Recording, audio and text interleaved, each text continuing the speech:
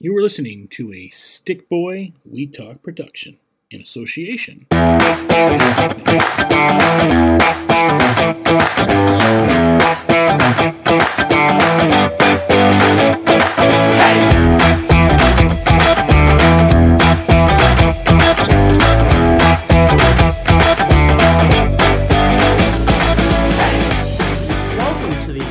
Wrestling podcast. I'm your host, Joel Johnson. We are without a few of the key people within the show, but we're going to keep it going. I am joined by the co-founder of We Talk Podcast, Morton. How are you? I'm good. You didn't say it right though. It's your wrestling podcast. Wow. Well, that's you've covered us there then. And we're also joined by the Senator. How are you? I need to get like a good intro too, because I'm gonna work on it. It's not for this episode, but yeah. And I won't be doing the hosting duties most. I got homework. I got homework now. But we're here to talk about pro wrestling. I didn't very briefly, because I didn't get to be on the post Mania show. I thought night 1 was good for Mania, and I thought night 2 was just night 2 of WrestleMania. There were a lot more flaws there. They've been sold. Vince booked one show and the sky was falling, and now Vince is gone now, so everything's fine. So it's, I don't know let's start there. So we had SmackDown and we had Raw that went good. There's no Vince McMahon backstage, but we had that Monday Night Raw after that was Vince McMahon's doing and was probably the worst thing they've done in a while. What do you guys make of Vince being there, not being there? How does this gonna work for WWE moving forward? Is this just a once in a blue moon Vince is going to pop up, or is there more? Is this just a one-off? So here's the thing. So the last year wrestling podcast that we recorded was right after the Monday Night Raw that Vince was there for, and myself, Brett, Josh, Morden, we had like a therapy session on the podcast from how horrible of an episode that was.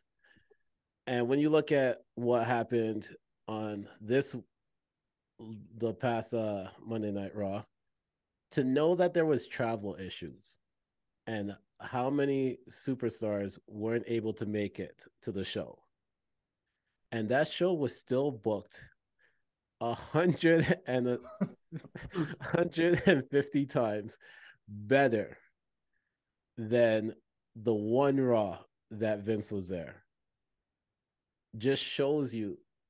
I think he just does this to mess with people. He doesn't actually do it because he wants to. I think he literally just goes there and says, all right, I just want y'all to know that I'm still here. So we're going to rewrite everything as the show's going on. And if you don't like it, there's a next company I guess you could go to, but you're locked under contract and we're not going to let you out. So do what you want. Yeah, it's really, it's difficult to know if this is a one-off or not. I mean, this is a guy, everybody knows about Vince McMahon's ego. I mean, we'd be talking about, every episode we've ever done has talked in some format about Vince McMahon's ego, and the idea that he is going to sit back and especially when he hears, I'm not saying his ears to the ground and he's hearing all the rumblings, the fire Vince and everything like that after Raw, but anything he does hear that is negative towards him just makes him want to stick it in your craw that much more, because that's who he is. So, is he gone? Are we going to see him back? Can he help himself? Who knows? He's being far more restrained than I expected him to be, but I think the fear is still there that this guy's going to get more involved, and as he does, the product's going to go down. And the more that you tell him you don't like what he's feeding you, the more he's going to say, "Well, you're going to like it. I'm going to feed it to you, whether no matter what you think." So I'm afraid, like I'm very cautious right now, post Mania, on my Raw and SmackDown watching and WWE because has instantly become a product that I'm scared to follow too much for fear of disappointment. It's really interesting because like, and I just try to imagine being a talent where you show up to work and you're just as much invested in the weekly Vince McMahon watch. Is he there? Is he not there? If he is there, what type of day of work am I going to have? If he's not there, then everything should run smoothly. And you even hear reports that morale was in the shitter when he was there, and when he wasn't there, morale was climbing back up.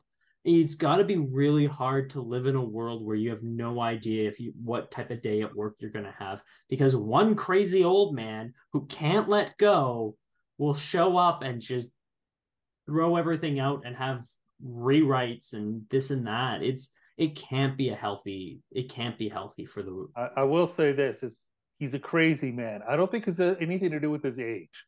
No. I don't think he's a crazy old. I think he's just a crazy man. Yeah, And I don't think it's the age is why. I think it's just his personality, and perhaps he hasn't followed recent trends in the wrestling industry and the world too carefully. But I don't think I wouldn't call him a crazy old man.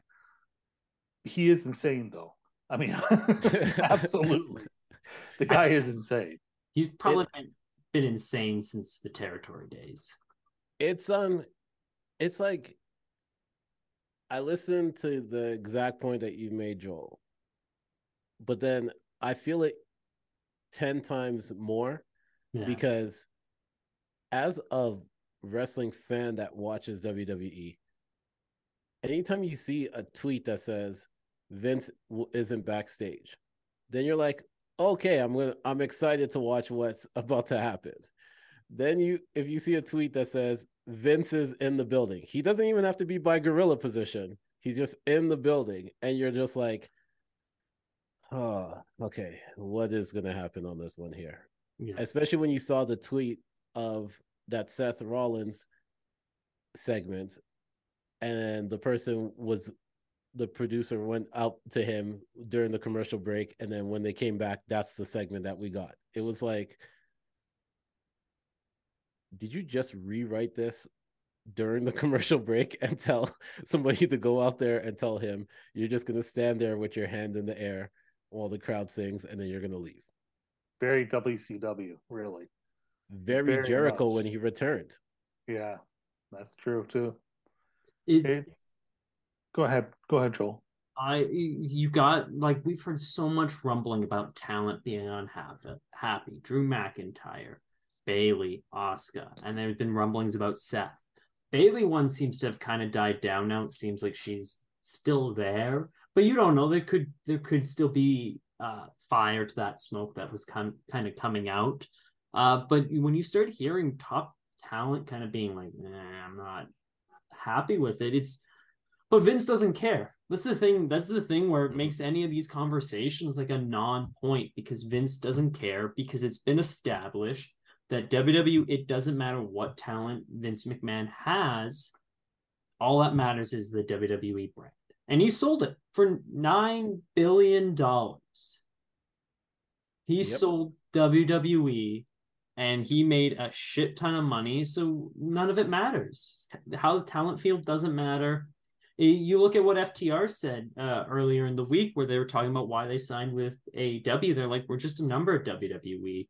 Here in AEW, it feels like Tony cares. Whether, like, Dax, I've struggled a little bit with Dax, especially with the podcast, but we're in a situation where it's kind of like, yeah, everyone is just a number in WWE except Roman Reigns.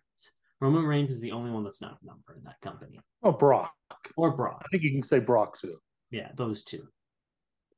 Or if they get The Rock for 40, then it's that. It's the nostalgic stuff that Vince hasn't left the Attitude Era.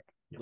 Let's just be completely honest. He switched to PG ratings, but wants to do wants it to feel like the Attitude Era, which is the biggest conflict because you can't do it that you can't have both things. It's either you're going to do PG, but then elevate your talent in a way that they can actually showcase themselves. One of the things I do appreciate is the fact that they're really kind of against all the bloodshedding all the time, because that's one of the things for AEW that I just can't stand anymore. It's just every episode of Dynamite, I don't need to see somebody bleeding. Like I'm okay. So I do appreciate that, because when you do see it, you know that it was unintentional, and then they really just fought through it. I give them a lot of praise for what they did in the Finn Balor match with Edge during WrestleMania to make sure that he was properly looked at before continuing, because we saw, what was the Matt Hardy match there where in AEW? No, I think it was just when Guevara threw a chair at him and he was basically just, he was like out. Yeah. Like that was brutal. That type of stuff, we don't want to see that stuff anymore. Like, we've gone through the Attitude Era with all the unprotected chair shots, all that stuff. And as you get older and you look back at it, you're like, damn, like, I can't believe they got away with doing all this type of stuff. Well, again, I mean, we talked about it last time. I mean, I was talking about how Tony Khan needs to dial these people back in the dangerous stuff they're doing, because we're going to see too many dangerous situations already.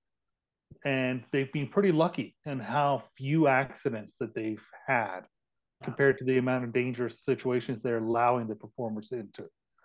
And I agree with you. I mean, I remember in the group text for the I think Revolution pay-per-view, the John Moxley Hangman Page match, I put it in there. It's like the over-under on how long before Moxley bleeds is 5 minutes, and it went just under 3 before he was bleeding. Mm-hmm. And like, it's getting old, and you don't have a lot of momentum for AEW right now. They've kind of settled in at their mark of just under 900,000, and they're 0.25, 0.2, 0.3 rating, which is still solid ratings for what they're being paid and everything like that. But it's not like Warner Brothers is unhappy by any means with what they're getting, but the overall trajectory of the company going up, and the product they're presenting, whether or not it can reach a higher mainstream audience, seems unlikely with all the bleeding and all the stunts and the different things. At the end of the day, you got to have some good storytelling, and that's where WWE has certainly improved, is the good storytelling. Now, I do feel like right now they are struggling to find that next great angle for themselves. Like they kind of, everything built up to WrestleMania, and now they're kind of struggling to find, like, Trish Stratus turning heel doesn't exactly make me go, I can't wait to watch next week. Like they don't have that next thing right now, but at least their style is makes you think that they probably will find another angle coming up. Whereas it's been a while since we've seen that from AEW. Well, I wonder, sorry, Joel. Oh, I no. just have a quick question. I wonder if because me and Josh were about to record the NBA podcast at that point when that turn was happening. And I was like, that's kind of quick that they did all of that. So I'm wondering if it was just because there was so many talent that wasn't able to make it, and they were like, we need something to fill up the time, because it's still a 3-hour episode of Raw, right? Like, let's see if we can just play this whole thing out now. I feel like they wanted to slow burn it, and it was supposed to be like that Lita segment first, then they lose the belt, and then like next week would be something where Lita's like, like kind of just building it up for maybe 1 or 2 more weeks. But because there was no Seth, no, like, Riddle and Sammy got there pretty much while the show was being recorded, which is why they just kind of shot it as them running in from outside to go save Kevin Owens, like that they had to fast track the Trish turn, because that and it would have been more effective certainly if they didn't Yeah. fast track it. I mean, and you're probably right in that probably was the plan. But the point for me is that even if it's done well, at the end of the day, I'm going, is Trish Stratus and Lita in 2023. My level of investment is not going to be that high just because it's not 2003. Yeah. You know? And so yeah, I mean, I do feel like that. Like I say, I do trust that they'll find an angle, find something, and I do trust that their storytelling, if Vince McMahon isn't there, will be better. They're showing far more patience, as a general rule. But I mean, it's it's really funny because like I'm not feeling overly confident with AEW, but I still enjoy the show. And Raw, I'm cautiously optimistic, but only cautiously optimistic because there's the Vince McMahon looming over there. Yeah. So this week I've been spending a lot of time actually trying to catch up on my New Japan. And it's because they also have no momentum. They don't have any hot characters right now. They don't have any hot angles right now. It's easy to forget that week in, week out, if you're watching them, they're actually providing easily the best wrestling product. They still are. Like I watched, Promo versus Yo from February 5th. I hadn't seen it. And this match is like 75 stars, and that's just two guys who are, in the junior heavyweight division. They happen to get the main event slot, but I mean, it's not like Yo is some massive star or anything like that, or, Hiromu's a star, but still in the junior heavyweight division. Then you have this fantastic match, and it kind of, it's like, I wish that they were doing something to grab my attention more. So I would sit there and go, oh, I can't wait to watch. I'm going to watch this. I'm going to watch this every week because, like I say, WWE they peaked at Mania, and now we're going to see where they go. And AEW hasn't peaked for a while. So the window is there for New Japan. And I just don't think they're going to be able to take advantage of it. It's really interesting because, like, I even look at the Cody promo from Monday, and it's nice. Cody's a great promo. Like, you can't take it away, but it feels like they're leaning more into Cody the failure instead of Cody, I was cheated out of the title, because he was cheated out of the title. If Ahsoka hadn't attacked him, he probably would have won that match. But it just feels like they're not leaning into the proper thing with Cody, which just makes me not as excited for the Cody Rhodes redemption arc, because it's not like I got screwed. I'm going to redeem myself. Come hell or high water, I'm going to prove that, when the chips are down and it's me versus Roman, I'm winning that match and I'm going to do it. I came close. I'm going to do it. At some point, I am going to beat Roman. It was like, yeah, I failed. I'm failed. I'm simplifying everything, but it just felt like, yeah, I'm a failure, and I'm going to now challenge Brock, and I'm going to beat Brock, and then I'm going to start climbing my way out of the hole. It's the idea that he's saying, I have no excuses. I'm not going to make excuses. But I know what you're saying is it's not necessarily coming across like I have no excuses, as much as it's coming across like I just wasn't good enough. Yeah. And that's not what you want. No, Cody can cut an incredible babyface promo. We've seen it from AEW onward, but it just feels like you should be tapping into that. And that's my fear with Cody moving forward with WWE and this build to him versus Roman again.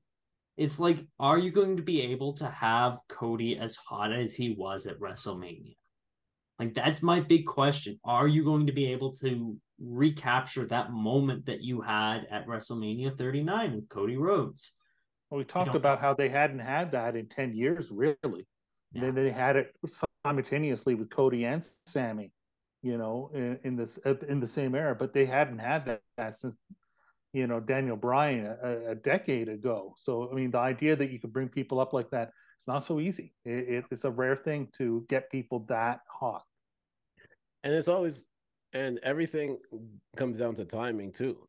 And if you look at it, like for Daniel Bryan, it was Daniel Bryan organically getting himself to that place. For Cody, Cody had a really good WrestleMania debut. He had a really good trilogy with Seth. But the crowd, that whoa, like the whoa part never really got loud until the run to Mania. Like that's when you The injury was organically actually good for his momentum.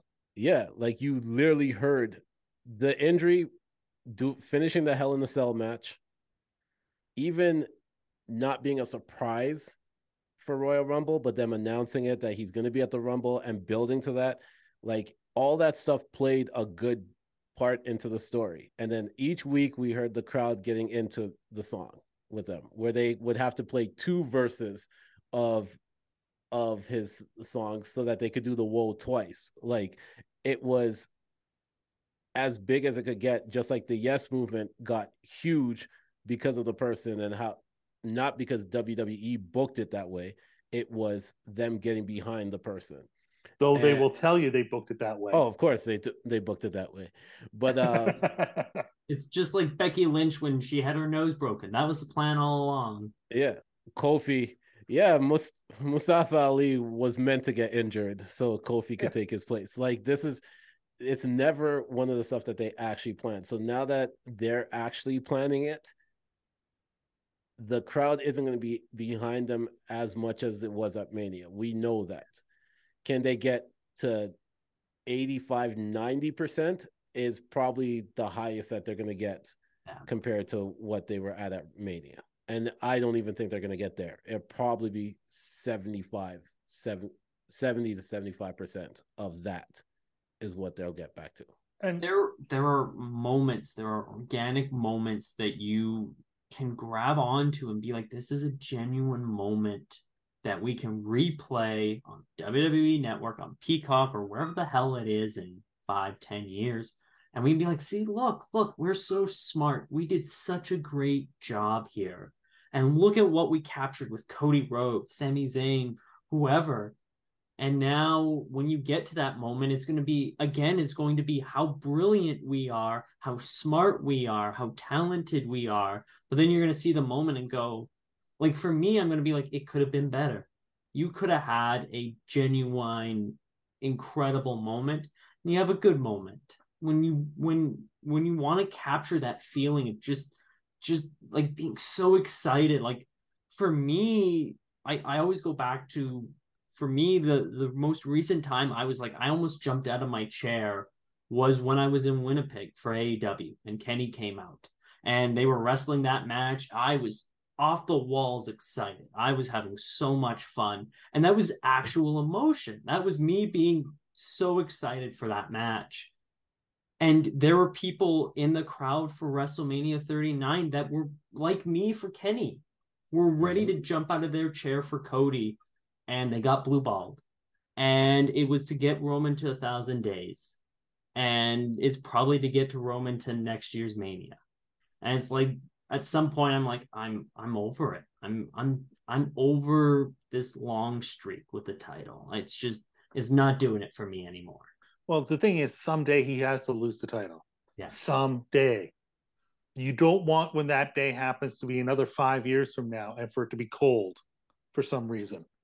You know, when it does happen, you want it to be hot, and you can't guarantee that it's going to be hot again. So it's a very difficult balance, you know.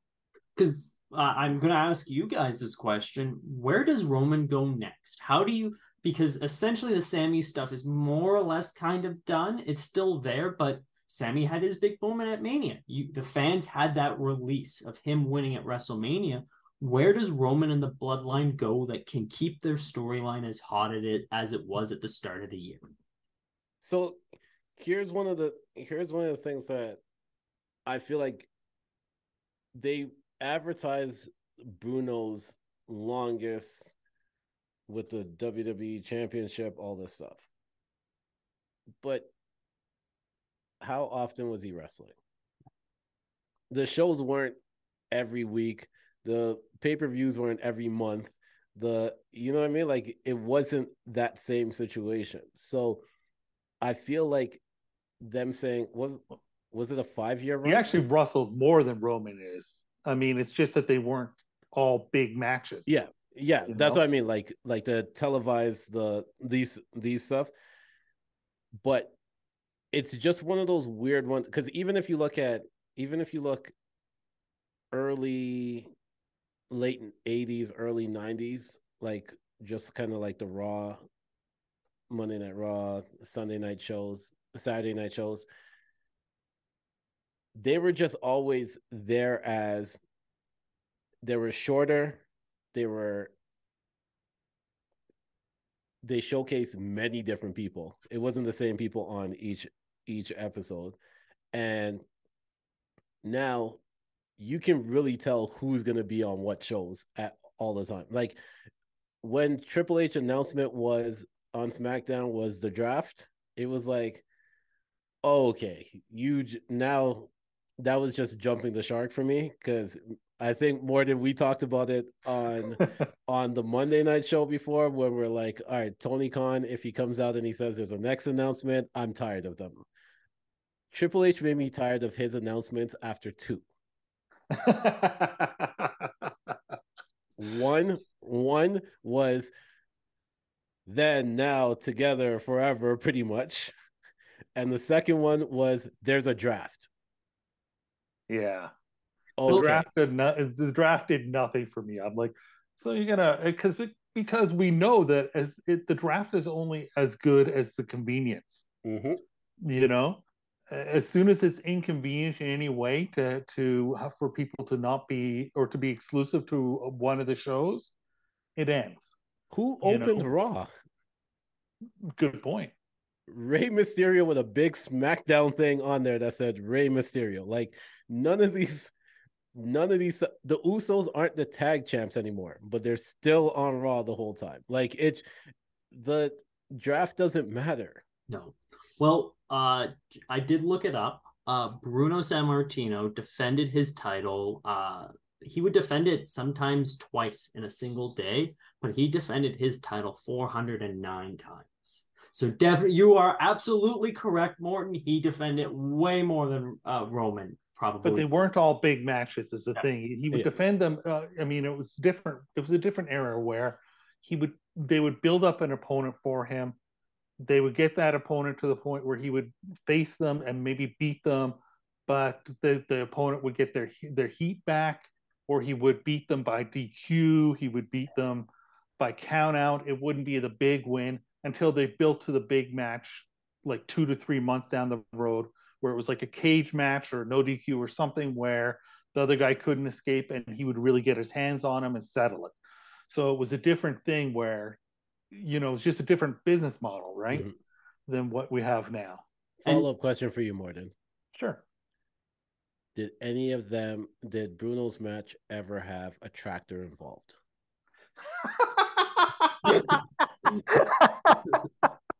I don't remember a single tractor in any. No, I don't think that was.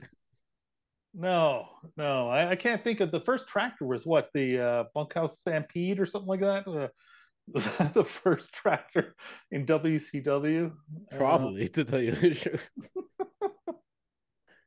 At least as far as I know. Yeah.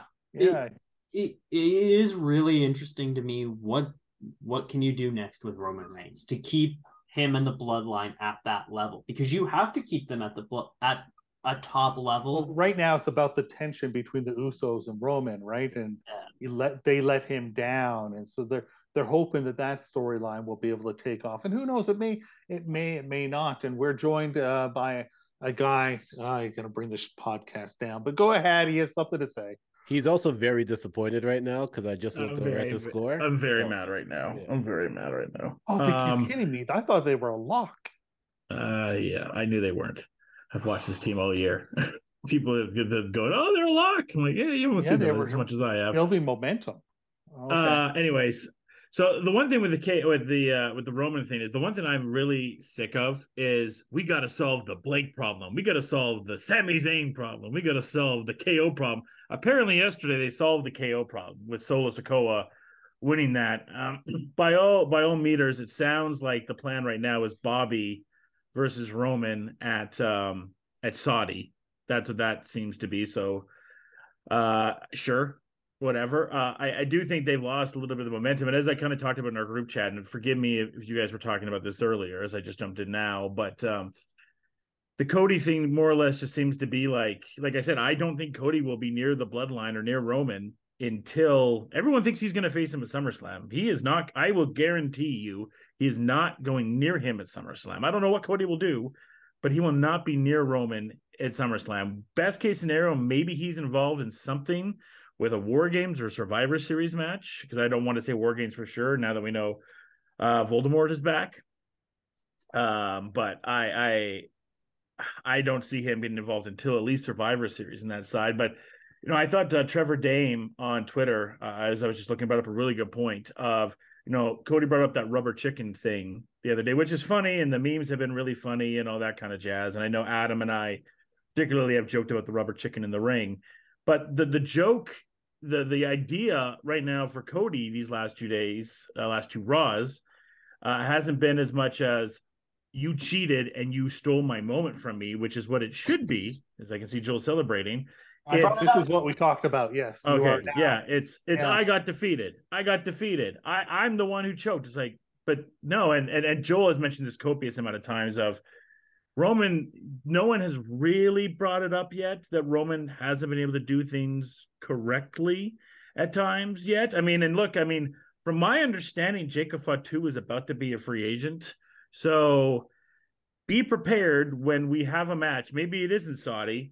If they say like, hey, Roman is facing blank, but the Usos can't come down and Solo Sikoa can't come down. And then all of a sudden it's going to be like, oh, who's that? And then it's going to be Jacob Fatu. Just watch, because that's what's going to happen. It's I don't think copious means what you think it does, but no. Plenty. But I just want. I'm just bugging you. Yeah. I'm just gonna say, I think that the SummerSlam will probably be the blow off for Cody and Brock, most likely.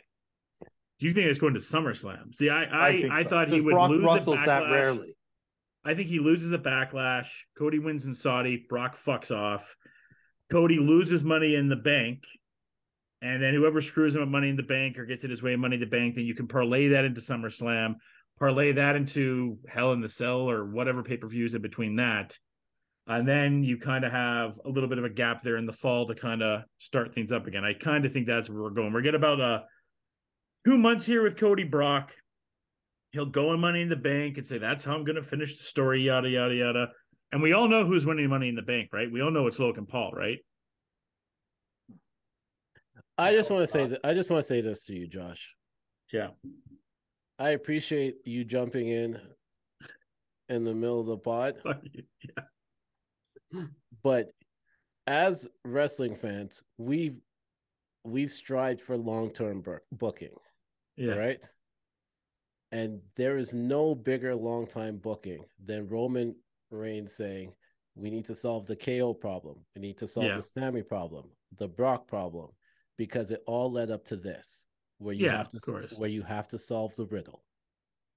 That's what you did there. That's all long-term booking. This was 2 years built up for Riddle's return, just for that one saying. Okay, we're good. Vince is good. Vince is about to pay us off. Yeah, that's right. They will. I never realized it until you mentioned it, though. Here, Josh, that something about War Games. If they don't take advantage of Cody and War Games, that's an utter fail, isn't it? But that'd be in November that's a story that's just. And like I said, with Voldemort in charge, or at least back there, he hasn't seemed like he's been on the script the last few as much involved the last 2 days. Though we did get local medical facility yesterday by Becky. I need someone, by the way. I gotta, if I have some time tomorrow, I'm gonna send this to Botchamania of that Simpsons episode when Bart says I didn't do it. Mm-hmm. And there's the whole like classroom around, like say the line. I want to do like put like heads on all the classroom and have like Bruce Pritchard and Kevin Dunn and Vince McMahon and have them like say the line and then just like kind of like have like Becky kind of put her head down like local medical facility. Yeah. Anyways, I digress. But I don't know. I mean, a lot of the you don't so you can't really count on a War Games is what I'm saying for Survivor Series. It may just be a typical 5-5 Survivor Series because Vince typically has not liked the idea of War Games because it's wrestling. And anything that's like typical back in the day wrestling, Vince has no desire. He didn't come up with it, right? Yeah. I mean, that's the other thing. And he destroyed that. And that's what he destroyed, right? He destroyed the Von Erichs. He destroyed the Crockett's. He destroyed the Harts. Like Portland, he's the one that took away this idea of that generation of wrestling. So he doesn't want anything to do with it. Now, hopefully it leads to War Games and you can build to that. And that's Cody maybe building his way up. Like I've said in our group chat, I think Cody's winning the Rumble again. But their whole idea is what they're trying to do is you can see from the parallels is when Cena lost to The Rock and that whole parallel that Cena worked his way back, right? And they're going to try to do that same thing with Cody. And look, Cody is still hot. Like Senator and I both watched Raw last night. I don't know. I know Joel definitely didn't watch Raw because I know he's past that now at this point. I don't know if you did, Morton. I was on YouTube to watch the clips. Cody's still over. So like the crowd is still loving Cody. So there's no doubt about that. So you have skated by on that, but just think about how thrilling it would be right now if Brock turned on Cody at that Raw. And that's the first challenger for the Cody Rhodes Championship right now is he has to face the beast, Brock Lesnar, because Brock was the one at the last WrestleMania. I tried to beat Brock Lesnar, Roman Reigns. I couldn't. Now I'm going to take your ass out. Well, correct me if I'm wrong, but isn't King and Queen of the Ring and Saudi Arabia day 1,000 for Roman Reigns? Yeah. I think it's like day 999. Okay, so essentially day 1,000. He gets past that, he gets to 1,000. Yeah. To me, that means you need a hotter challenger than Lashley. To me, that's almost that should be Mania level. You know, the idea that he's reaching 1,000. Yeah, but who is that then? Well, that's the problem. I'm pretty sure before the year's out that the reason they've kept Sikoa so strong is so that he can face Roman. So I have no doubt that at some point they're going to build to that match. So do you think you get to Mania and Roman has lost everybody? He's lost Usos, he's lost Sikoa. All he has are the championships left. Oh my! I don't know exactly how they're going. All I know is I think that they think that's the next big match they can book. And I mean, there's also the side. Do we not also think there's a side too that they still will go with Dwayne at Mania? No, we're gonna have a McMahon in every.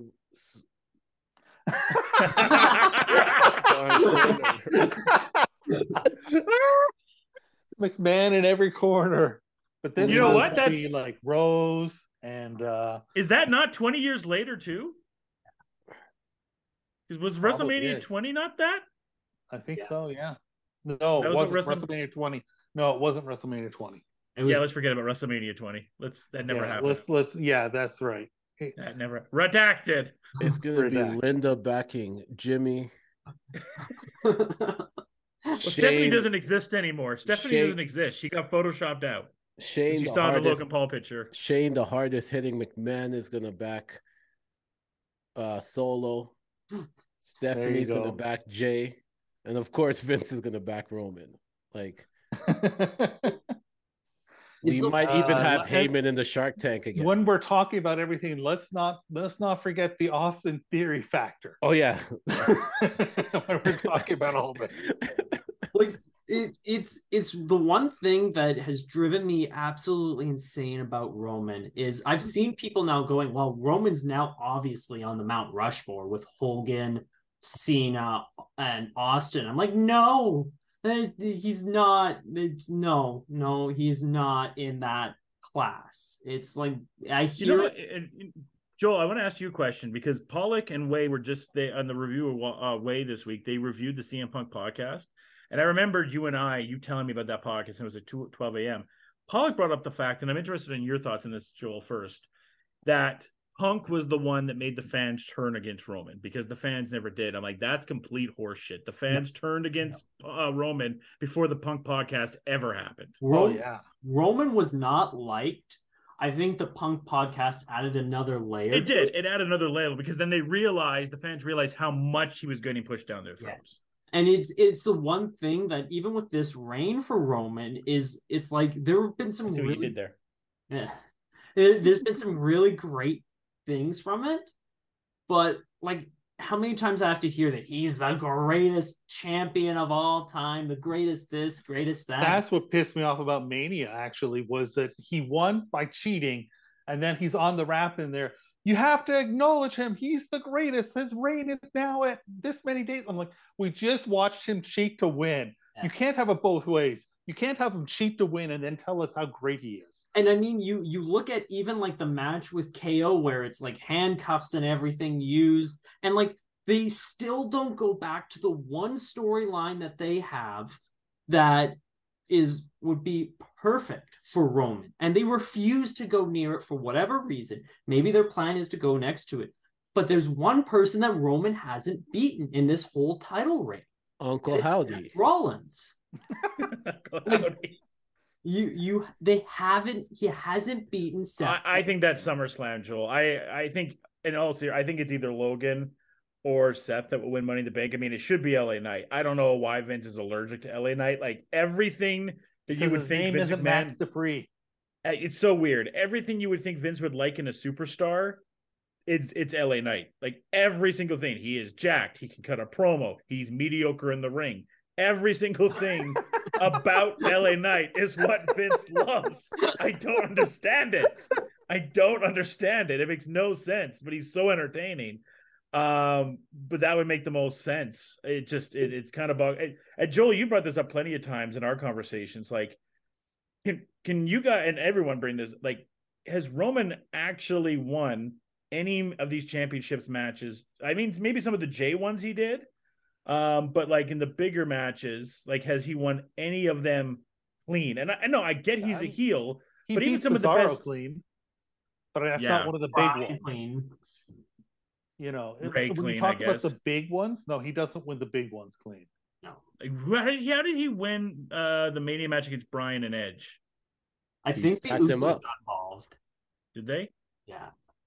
Okay. Did they? I don't remember. I remember he's stacking them both up and pinning them both at the same time. Yeah, Bryan said that's one of his least favorite matches he's ever been in. He said he felt numb in that match.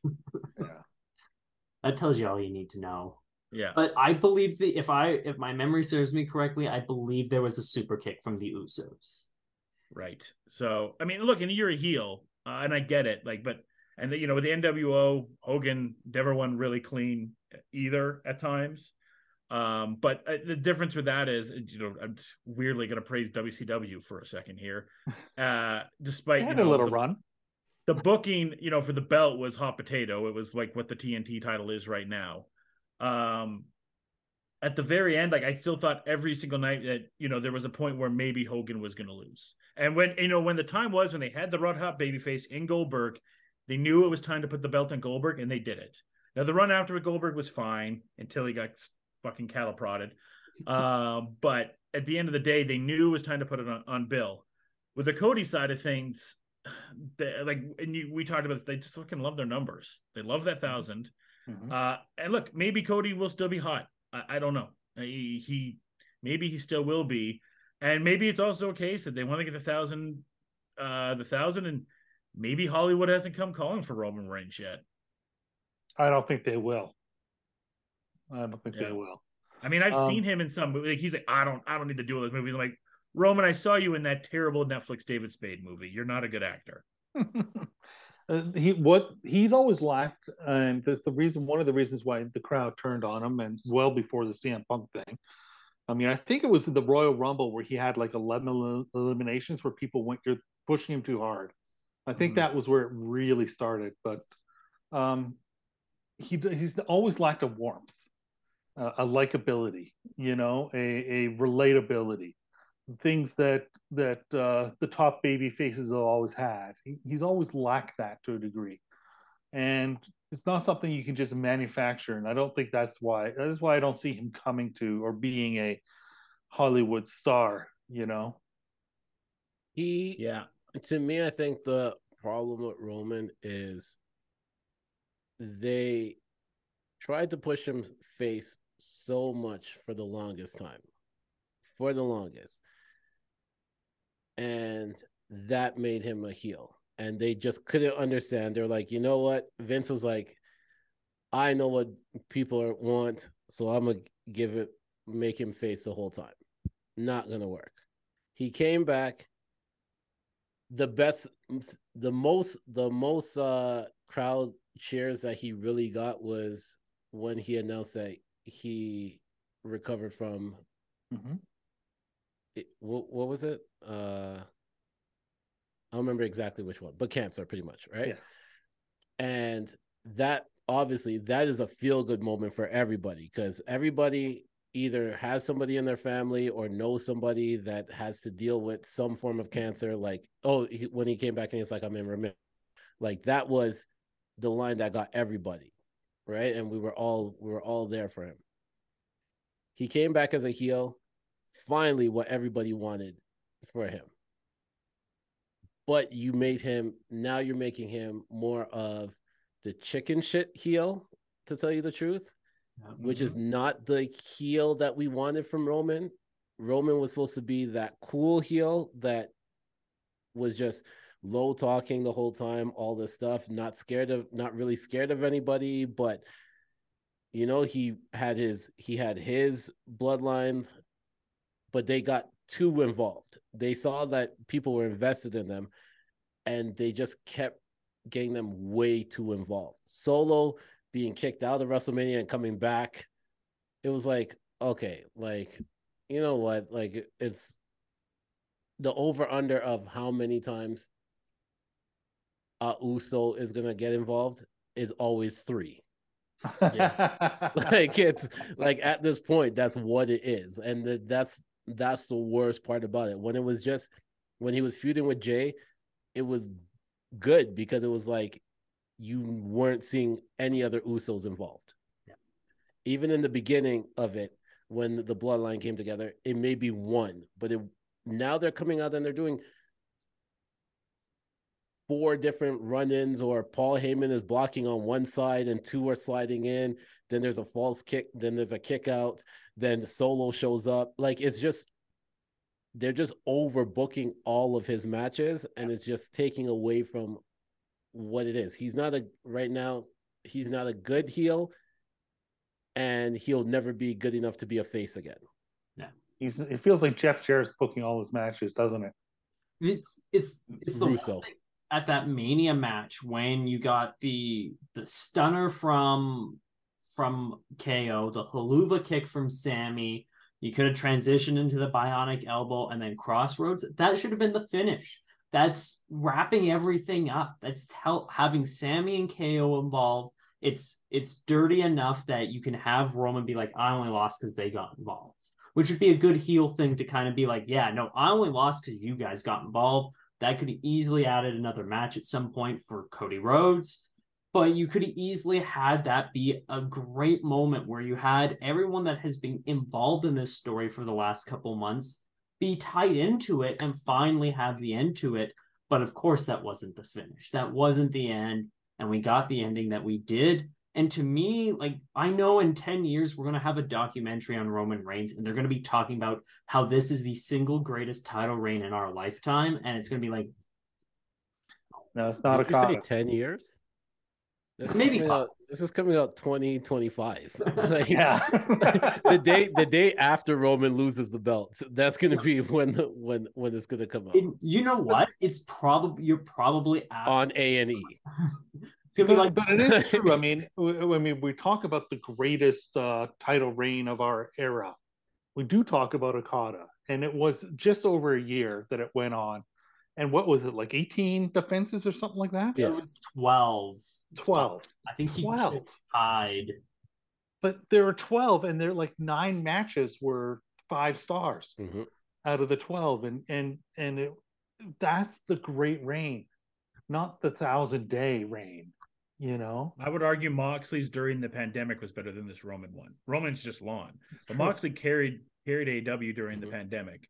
Now, look, when he lost, it didn't have as much impact as when Roman will lose. But I think Roman, the reason too why him losing at Mania, it was kind of the climax of everything, right? It's like you did what you were supposed to do, Roman. You built the championship up to now have Cody win. And I think, and to me at least, it was evil the fact that Brody Jr. was there, because that and Brody's wife. And that's on Cody, that's not on WWE. But the fact that they were there, I'm like, fuck, like if you're gonna have the Huber family here, like that's fucked up to have them there and then you not to win. And I know it was Matt Cardona and a few other people said X-Pac brought it up too on his show. Like that was fucked that you had the Huber family there and then you don't pull off the win. Some people were kind of speculating, well, Dustin will be a free agent at the end of the year, so maybe they wanted Dustin to be there. I'm like, whatever. That's beside the point. That's going to make it more impactful if Dustin. But like having the Huber family there, like when little Brody, because Joel knows, up until that point, Roman was winning. And then when I saw little Brody there, I'm like, okay, oh, fuck. They're not this fucking stupid. But they never cease to amaze. I'm just to go back to that Okada reign. Like you look at it, I'm scrolling through it. You had the Kenny match, you had a Suzuki match, you had the Shibata match, which now more than ever I'm okay with because Shibata's okay and he can still wrestle, so I can live with that headbutt more. And he's he wrestled champion. Yeah, Bad Luck Fale, he had a good match. Kenny Omega, the 60-minute time limit draw. Like you go through this and you go, holy shit, like this guy, he wrestled Cody in a good match. Yeah. Cody's tied in with this. Evil, Naito, and that's saying something. Doing a good match with Evil is hard.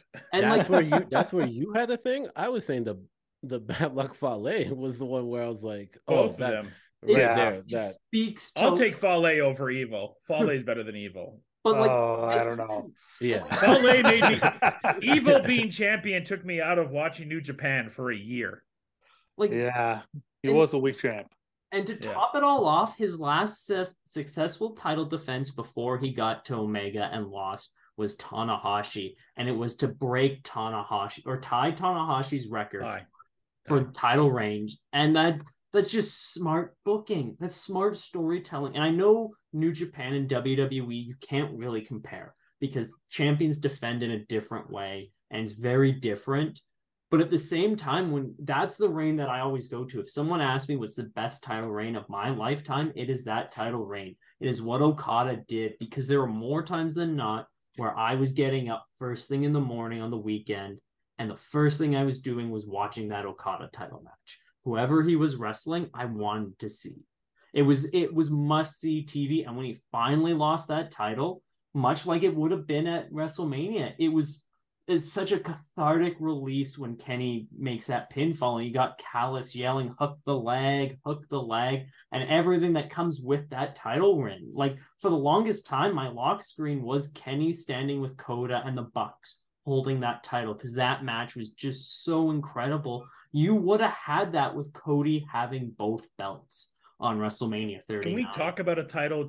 Can we switch off of this because it seems redundant now? Can we talk about a title, like a title change that actually happened and that was awesome, and that was Sonata winning, which was really, really cool, really well done. And Okada, this reign was fine and everything like that. And I don't know how long they're going to have the belt in Sonata.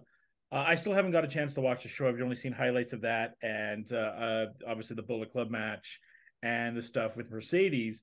But Japan this year has had a really nice year this year. And I think they're in a better place than when they were during the pandemic when they put the title on Evil. And it felt like the right time to put the title on Sonata. Now, where that goes as far as All In and Forbidden Door, I'm not sure. I mean, we had the tournament that's going to decide who's going to be the U.S. champ that has Will Ospreay returning. So potentially we could see Will or maybe even Tanahashi versus Kenny at Forbidden Door.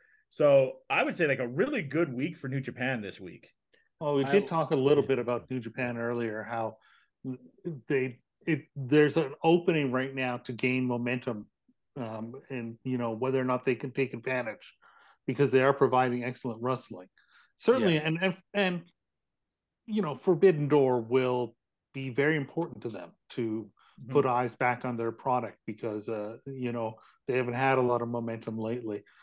But the funny thing about this thing with Sonata is is it too late? Like his most momentum he That's the had was question, probably yeah. 3 years ago.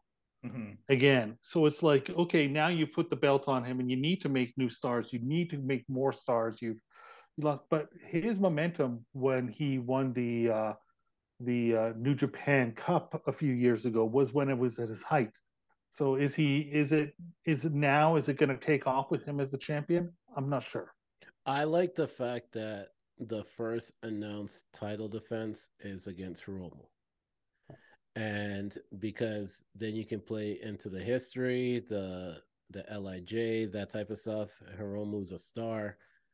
It'll And be a that's great match. yeah, those are people that work together, like most likely trained together for how many years? Like when they were in the whole LIJ situation, they were probably training along each other. So they don't even have to like really discuss what the match is going to be like. They just know, like, all right, we're going to do this. If we say 2, this is what that means. Like you don't have to be like Sami Zayn with the piped up mic saying more and more and more to thing. But yeah, that Botchamania, by the way, this time is the Botchamania just got released, Senator. Yeah. There's so much stuff from Mania.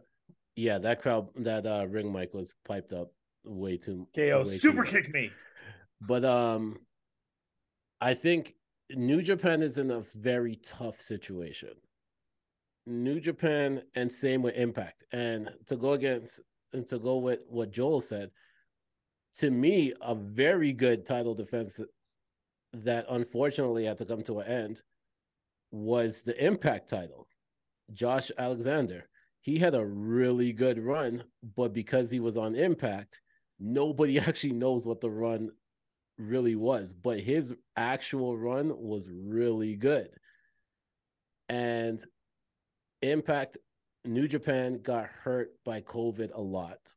Oh, yeah.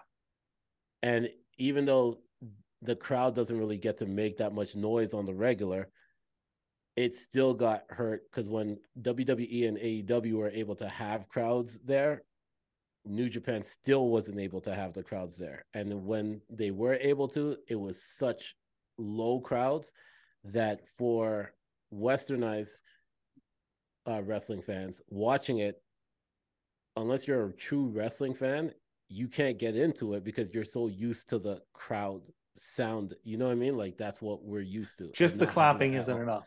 Yeah. Yeah. We got a little bit of breaking news, quote unquote. Chris Jericho just put a tweet out. It's going to probably cause a little bit of controversy. Right. Says, makes me laugh when critics already proclaim AEW All In at Wembley a failure. Anyone has any idea how many tickets we will sell except the fact checkers and promoters doing the research? Shut the fuck up. Once again, I expect a shitload of loudmouths to have their mouths shut very soon. Jericho's fully behind AEW. He lives and bleeds those colors. He's all in. Yeah. I was trying to avoid that, but nevertheless, it was right there. It was on the plate. You had to eat it. You know, it's not all in. It's the Lakers defense right now, so you have me for the rest of the pod. It's one of those things, like, and you need guys like Jericho to fully believe, because if they believe, then that hopefully spreads through the locker room, and it just you need All In to be a I think one thing that will be a big draw for them potentially is if Will Ospreay is on that card like he wants to be, and you get the right match. I mean, I would probably hold off on Ospreay and Omega, though you could have that be the final match of the trilogy. But I mean, I would probably hold off on it because it does sound like Punk and Kenny. Mo, the more you hear it, sounds like Punk the more you hear about it, which again will take it to. I mean, FDR mentioned it could take it to the next level. I mean, who knows? What happens. So, Morton, I had this pitch to Joy yesterday, and Senator and I talked about this, the fact that we're All In. So there's been a lot of talk about who Brian would face, right? And where you do the Saber match. And some people like, do you save the Saber match for, All In, or do you do it at Forbidden Door? I promote to you, and I brought this up to Senator. We talked about it yesterday, and I talked to Joe about it. Daniel Bryan's opponent for All In Wembley Stadium won Nigel McGuinness. Yeah, it's never going to happen. Why is that? No, his injuries are They'll never. He said he has one more match left in him just recently. I don't believe it. You know what? It would be great. I just can't see it happening. Yeah, I just don't see it happening. If there was a place and a time, that is the spot. That is the spot. Yeah, absolutely. But I just don't see it happening. Yeah. Unfortunately. I mean, and I think you want to be careful with too much. If you're going to sell Forbidden Door on pay-per-view, you want to be careful about having too much New Japan crossover at All In, because you want to keep that special. So I mean, it's a difficult balance. I mean, who knows if Nigel McGuinness does have one left in him, then obviously Danielson is the match to make. Mm-hmm. You know, it'd be a good match for Danielson at All In. Shibata. It'd be great. That's one that Shibata wants badly. He's mentioned that. Yeah. And now that he has that ROH Pure Championship, you can tell the story of both these guys had to leave wrestling because of concussions. We never thought we'd see this match, and now we're having it now. There's a good story there. Yeah. I think there's a lot of stories for Brian. If depending on where you place Okada and Brian would be like, at this point, it's just like, this is going to be an incredible wrestling match. And this is where we're putting it. And here you go. Because I do think, I was going to ask you, would you rather have it be Punk versus Kenny one-on-one at All In? Or would you rather have it be CM FTR versus 6-man? I think you do the 6-man at All In, and then Kenny and Punk the next week at All Out. You make people pay. I mean, that's the question too, of which one do you want people to pay for? And I think if the 6-man can build onto the singles, I think, right? That's the best way to book that potentially. And then I would assume for Forbidden Door, Will probably wins the tournament. You get Will and Kenny 2. Potentially Will wins back the championship there. You could do Brian and Zach there. I just don't know now who Sonata. I guess it would be Sonata and MJF. Maybe, but I don't know. No, they wouldn't be doing that. That match doesn't seem to work very well. No, you won't see champion versus champion. We didn't see it last time. You're right. You're right. So who would you have Sonata versus then? Maybe Mox? It has to be somebody. Yeah, it has to be somebody that theoretically Sonata is going to go over with, but people really want to see. Yeah, I'm not sure who that is at this point. I mean, we'll see. Maybe someone from the Pillars Mox match would make sense. Cesaro, I could see. Maybe someone from the Pillars match, maybe like a Darby or a Jungle Boy or something like that. Sammy Guevara. I don't know. I don't think that's going to be. No, I don't Jericho? think marketability wise. Jericho, I think, would be interesting. I think Darby's going to be busy at All In. I think Darby and Sting's happening at All In. I think Sting's last match is at All In. That would not surprise me. I would like to see for Sonata, to tell you the truth, just to get the crowd involvement, and as we're speaking about momentum for Sonata Cole. Oh yeah. But my question is, if the idea is potentially MJF and Cole at All In, or maybe All Out, one of the two, do you want Cole to take a loss to a champion? That's my only question. Depends on how it's done, I think. Yeah. Right. I think it depends on how it's done. And really, to tell you the truth, as much as Forbidden Door is like a looked upon show, the wins and losses don't really matter on that show. Like, because they're going back to whatever company that they're going to, and they're just continuing whatever story. Like, this is just a instant moment in time that is just a fun thing for us to watch.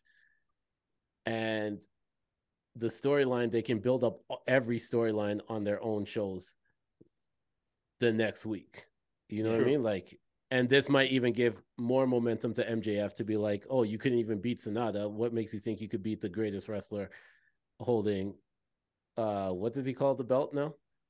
BBB. Triple B. The Triple B.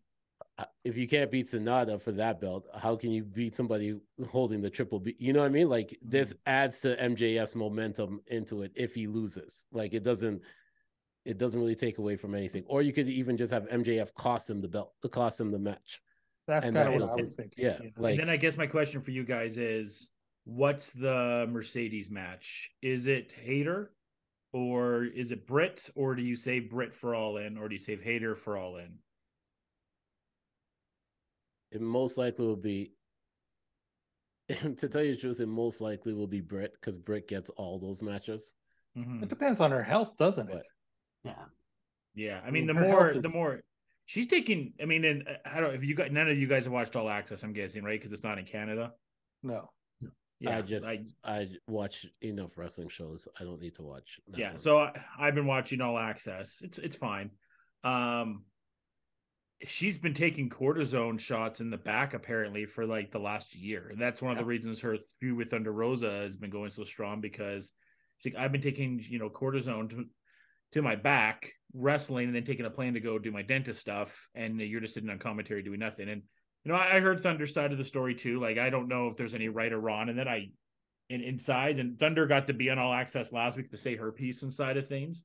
But yeah, so just kind of in the launch story of that, I do worry about Britt with her injuries. I mean, I wonder if, and it worked because Hayter's over, but I wonder if because of her injuries, that's why Britt isn't showing as much as far as wrestling lately.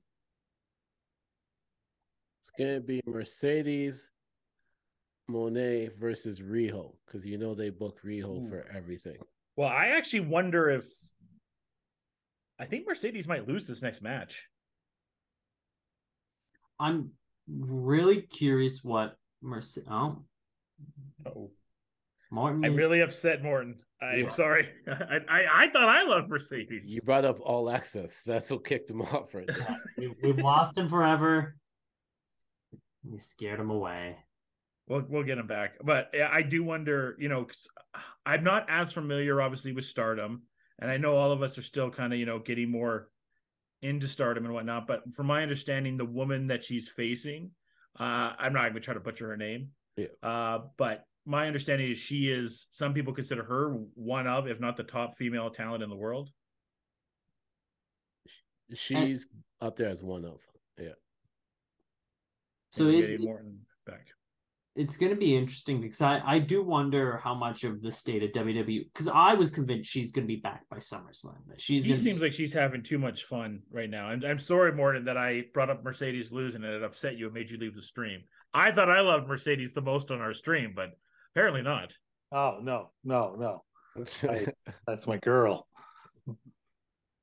But I was saying, Morton, I contend that match that Mercedes is about to have, I think she might lose. But I think that, it's not the worst thing. I do think Mercedes will be with Japan for this next year, though. Like, I think she just seems so happy. She's in the ring. She looks, she's still trying to catch up with the speed of Japan. I think she's still trying to hit that. Like in that three-way, there were some sloppy moments at times for her. It still is it's still a great match, but you can tell she's still trying to catch up. But she herself looks relaxed, doesn't she? Yes. Oh, yeah. That's how I describe it. When I see her, I'm like, she looks relaxed. She looks like she had the weight of the world on her shoulders before, and now she can just have fun and enjoy what she loves. It reminds me of Punk, like that year after Money in the Bank when Punk came back and he's like, I can do change, I can do this, and I want to do this. Mercedes kind of felt like that when she was back in WWE, like I can do this and I can do this and I can do this and I want to do this, and it just was never going to be there because she wasn't the golden goose. That's Charlotte or that's Becky. She was never going to be looked at that way. I don't see her coming back anytime soon either. I don't see. I think she likes just she's getting all these acting gigs. There's a rumored Marvel gig that she's apparently attached to. She's going to be part of the Star Wars for the long term. As Star Wars Celebration happened this week, they announced that Dave Filoni will have a big finale movie, and she's going to be part of that apparently. So she's going to be in the Star Wars realm now for a while and be part of one of the biggest Star Wars movies that'll ever happen in 5 years time when we build up this Mandoverse. She seems like she's having an absolute ball going to these comic and wrestling conventions and just being herself and being in Japan as well. So yeah, and you know what? I get the feeling that we're going to see Bayley join her before we see her come back to WWE. I think it's more likely we see Bayley join her out there. Yeah, personally, Bayley's not a free agent until 2024, by the way. Yeah, but I agree. So, I agree. So before, I still say. Yeah. Here's my question for you guys. Why do you think Vince and WWE never cashed in on Sasha the way they should have? because she wasn't a Flair. That's one of the reasons. That's a lot of it. And then Becky just got hot at the right time. I mean, Bayley, they still never seen the brilliance in Bayley. I mean, for the horsewoman, as far as a wrestler, Sasha's by far the best. As far as charisma, it's her or Becky. You can go either way in it. Like, and I'm not the right person to talk about Sasha because she's my favorite current wrestler, so I'm going to be biased towards the subject. So maybe Senator or Morton would be better suited to answer that. Yeah, question. I think Bayley's the best wrestler. Shit, there you go. So there you go. Yeah, I think it's close. Yeah, I mean, I still think the best close. women's match. I still think the two best women's matches they've had in the last 10 years involve Sasha in it, between the Belair match at Mania and the one with Bayley. I still think it's the best women's match. Iron Man match, that takeover. At the Iron Man match is up there too, but that takeover match, it's the best women's match I've still seen to date. No matter how many people want to say it's Rhea and Charlotte, which was very, very good. I think the reason why they didn't capitalize on Sasha was because Sasha always seemed like a person that was, I think they felt like she had this super love to wanting to be a WWE superstar, and other people that they cash in on, if you really look at it, a lot of them don't even know anything about wrestling. Like, they did the whole diva unless they're second generation. That's the exception. Yeah, that's the exception. Ding, ding, ding. So you look at Sasha was a little too charismatic for what they really wanted.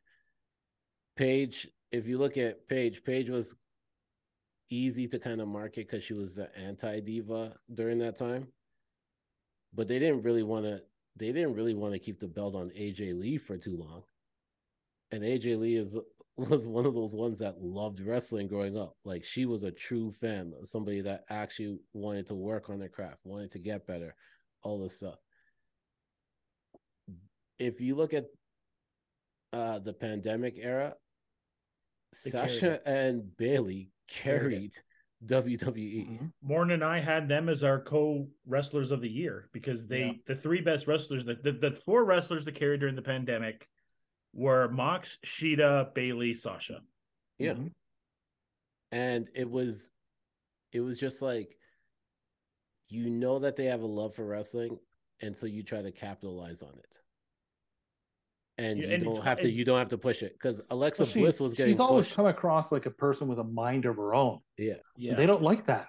No, they fucking hate it. I mean, look what happened to the Bellas when Nikki finally started speaking out and saying like she said, like, I didn't want to be the arm candy anymore. Like, she's like, me and Brie wanted to be in the ring more. We wanted to wrestle more. And yeah, I know they're limited in the ring, but they legitimately, the more you hear about the Bellas talk about it, they legit had a passion to be in the ring. Now, Nikki's neck didn't agree with her, but the more they talked out about having that passion and not wanting to be arm candy and stuff like that, it seemed the more that they pushed away from them all of a sudden, because like, you want to wrestle? No, like, just be hot. And but they you didn't want that. They just wanted to wrestle. So here's I try not to be too much of a company man. I agree with them. Keep them out of the ring. That was like, that Brie mode stuff was getting so annoying all the time. And I was like, man, every time she had to wrestle a match, I was like, is there anything else on my TV? Like, let me switch. The funny thing about Brie mode is, for people that don't watch Total Divas, Brie mode was when she was absolutely sloshed.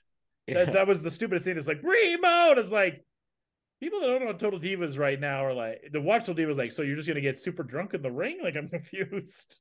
Well, Senator's not wrong, I'll say, but I still think Brie's the better of the two. Yeah. Although Nikki was getting better, like that SmackDown run in 17, I thought Nikki had a few good feuds then. She was getting better. Like, she wasn't like a ring general or anything like that, but that was the last end of the Diva era. So yeah. She's not Dana Brooke bad. Give Dana a chance. That's a fucking thing. I just had a random thought, and I just wanted to ask you guys. Because of this, we talked about this. This is going back like to the very beginning of the podcast, but I just always am thinking, with the Trish turn,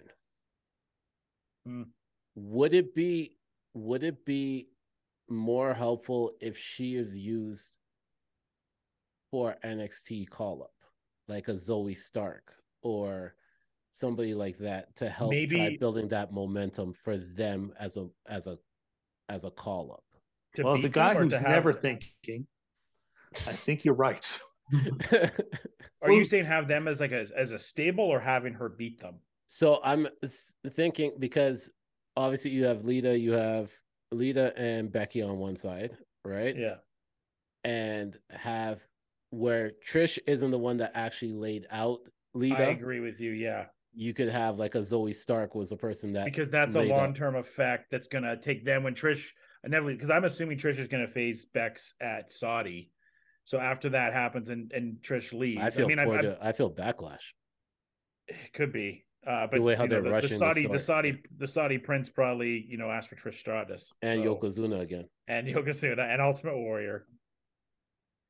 Tatanka. I think he asked for Tatanka one time, which I don't think that's ideal if you want to get to Tatanka.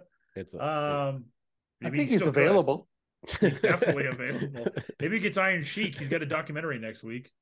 It'd be interesting because it is the one thing that AEW has done really well is they've used their legends in a way that haven't overshadowed their young talent. They're supposed to give their young talent the rub. Yeah. That's the point. And that's where I think having something that could have a young performer with Trish that will be there in the long term would be very beneficial to their product, very beneficial to getting. It should be Cora. That could be a super fan. Like that could easily be something where it's like she loves pro wrestling, loved Trish, so Trish should be Stratton. That's what it should be. It should practically. Yeah, she's practically Trish 2.0 already, except for the Mega. But you should be paying it forward. I think that's a really good idea, but they won't do it. Trish, I think you got for a little bit, because I think as far as like her main commitment, it's Canada's Got Talent. I think she shot all of it. Yeah, she did. Okay. One of my friend's kid was on tonight. Oh, nice. In a dance group. Very cool. Yeah. So, I mean, use that to your advantage. I mean, I think the other thing too they're doing with the women is that it looks like I pitched this to Senator. I think Io should win the title and then get Belair, get her off of Raw, get her to SmackDown. I know the draft doesn't matter, but still, they kind of pretend to care for at least the first 3 months. And then move her away, have Io, and then you build to Io and Bailey at SummerSlam. That's what I would do, because you don't. Belair doesn't need Dakota Kai, special guest referee. Dakota, I'm very actually. What do you mean she's in the Shark Tank? above and you want that Shark Tank back. I am really worried about. They loved it. I didn't care for it. They loved it though. They did, yeah. Enzo was in there. Heyman was in there. Yeah, we saw one. Joel and I saw one live in NXT. I can't remember. Who was it, Joel? It was that Aussie team versus who are the big dudes again? AOP? Authors of Pain, yeah. And it was against the Aussie guys. And it was who's in the Shark Cage? It was the LOD manager, right? Ellering? Paul Ellering? I think it was Ellering, yeah. We saw one in Toronto. We saw the Shark Cage in Toronto. I like that from my memory. I did. I was like, no. I did. I had until just now. Like, wait a minute. I think I saw one of these. So it proves that Hunter likes the Shark Cage. That's what it tells us. Yeah. Everybody's got their Judy Bagwell on a pole, thing that they love. All right. I guess we should start to wrap up here. But any kind of last thoughts anyone wanted to bring up at all? I didn't have a first thought. So it's a fun time right now where you're in between stuff. I will say, like, I had a really fun time with those side shows during Mania with those GCW shows. I thought there was a lot of fun stuff there. And, Mike Bailey is super damn talented. I just want to say that. Vikingo got told this week by Ray and by Conan to calm the fuck down. Kind of sounds reminiscent to what Jericho told Will Ospreay. He's not gonna calm down until he gets hurt. And then that's what happened to Will. Right. Yeah. But those, yeah, it was like doing the Fight Plus and watching some of these smaller shows. It was a lot of fun. Like Bloodsport was a lot of fun. Like I enjoyed Bloodsport is awesome. And seeing Kota Ibushi again, being Kota Ibushi, I'm like, man, I can't wait for him to help out Kenny and the Bucks and Hangman. By the way, that was I tell you, teased in BTE. Like I say, I've been catching up on a lot of my New Japan. I'm going to continue to do that over the next little while because if nothing else, we are building now. I mean, the dates are announced. The G1 is around the corner, and that is my favorite time of the year for wrestling. And it's leading to these AEW shows now. In some ways, Japan viewing is almost necessary viewing for AEW, and a little bit, like just like I said, like the U.S. tournament is more than Dynamite tomorrow is necessary viewing. We got Silas Young versus Powerhouse Hobbs. Hey, we got Michael Nakazawa and Brandon Cutler versus You know what? Mox. That match is gonna be a bloodbath. You know what? The shit out of them. Based on what Cutler did in BTE, I'm here for it. This is great. They're going to destroy them. I haven't watched that in forever. It was like 7 minutes. It was only a 7-minute episode this time, and it was basically Cutler building towards that match and building towards the Elite fully coming together. Only a 7-minute episode. That's usually just the Dark Order segment. Yeah, so I will say this. Joel, you are wrong, okay, on one thing. I can't wait for the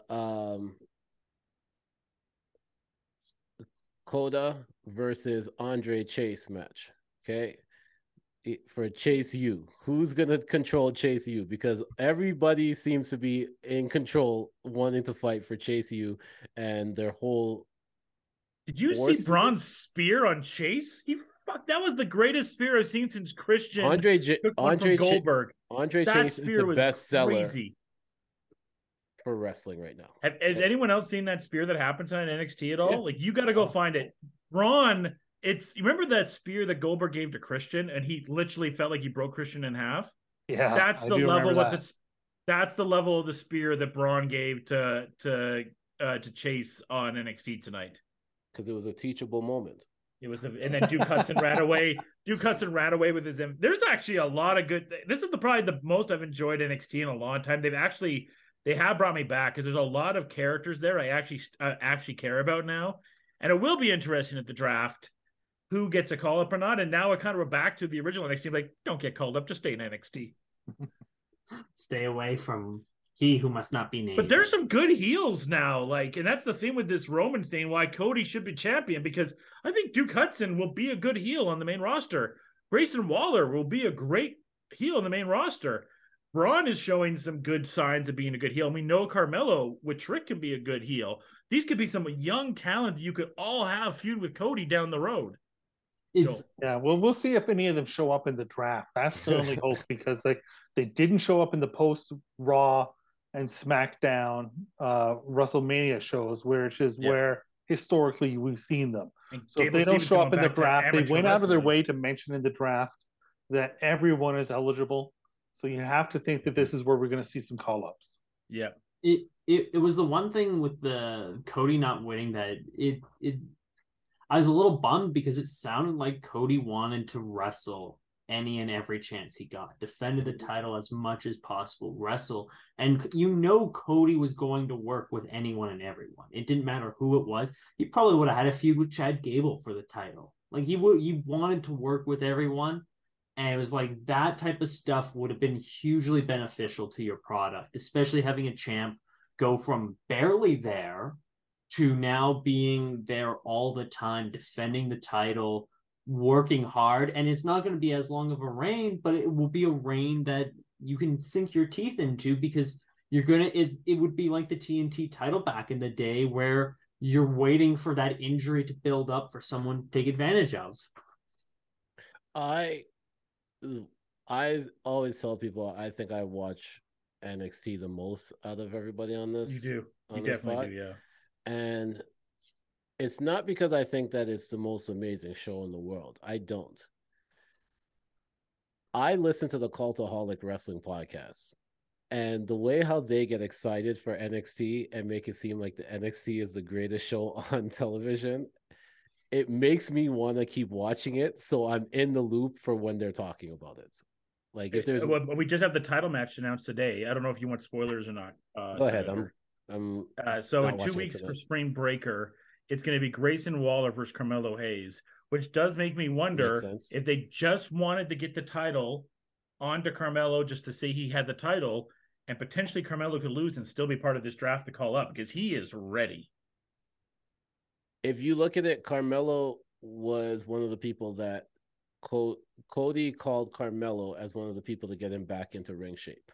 So that would have been, to go back to Joel's point, that would have been one of those ones that would have been great because it would have elevated Carmelo up. Yeah. But he's ready. Grayson's ready too. Yeah. You could have easily done Cody basically doing like a mini version of the US Open Challenge, like what Cena did, but with the world titles. And you could have given guys like Carmelo, Grayson Waller, these matches that would have been good matches that would have helped introduce this young talent and potentially help build things moving forward. Obviously, you need to have a big feud for Cody, but just having him have these little title defenses would have been hugely beneficial to your overall product. One thing I'll say, and then I'm done. It was funny yesterday with the travel issues for Raw, and listening to Meltzer and to Pollock and them today talking about like people that were missed, like, oh, there was no Miz and there was no Seth Rollins, and these were the big names that I just realized like later this evening. I'm like, no one mentioned, of all the big podcasts, the one guy that was missing. None of them mentioned Austin Theory, who just beat John Cena and just feels irrelevant. It was the worst match, one of the worst matches of WrestleMania. That's why he probably should. But if I look at what Austin Theory is, it's Grayson Waller. I think what they think Austin Theory is, it's what Grayson Waller is. Well, Josh, just get ready. WrestleMania 40, Roman Reigns. Oh, I know. And I guess that's the one thing I will say. And here, like you and I, Joel, talk a lot about these NIL deals and stuff like that. Some of the better talents they have, like that we've talked about, are all NIL deals. Like Grayson Waller is NIL, Braun Breaker NIL, Carmelo, I believe, is Indies. Yeah, I believe he was. Duke Hudson NIL. So some of these NIL talents are shining through. Sol Ruka, I think, is also NIL. Oh, you mean Cinnamon Toast Crunch? Yeah, you fucking beat me to it, you fucker. By the way, there was a pitch for her to do the high five flow or whatever it's called. Soul Snatcher. Soul Snatcher. There was a pitch for her to do that, for Rhea to come down during the match and for her to do that, but no one, or even to do it onto Dom and then her to kind of side with the LWO, and it was turned down. That would have been the greatest moment in WrestleMania history. I will say this. You guys are worried about Austin Theory versus Roman Reigns for WrestleMania 40. I am worried that it's going to be Roman Reigns versus Gabe Stevenson. Dude, he just went back to amateur wrestling. He's done. It's done. And he's left. He left WWE today. He went back to amateur wrestling. I'm still worried. Yeah, we'll see how long that lasts. He doesn't have it. I'm not even worried about it. I don't. His brother has it more than he does. And I don't think we will see Gable in a WWE ring. I don't think we will. Good riddance to bad rubbish. Yeah. He seems like a nice enough fella, but he's got no. He doesn't. No, he doesn't. No, he doesn't. All right. Google it. He does all right. Well, I know. Actually, I know, but I'm just saying. I mean, Yeah. On that note, yeah, it should be fun weeks ahead here. A good AW tomorrow.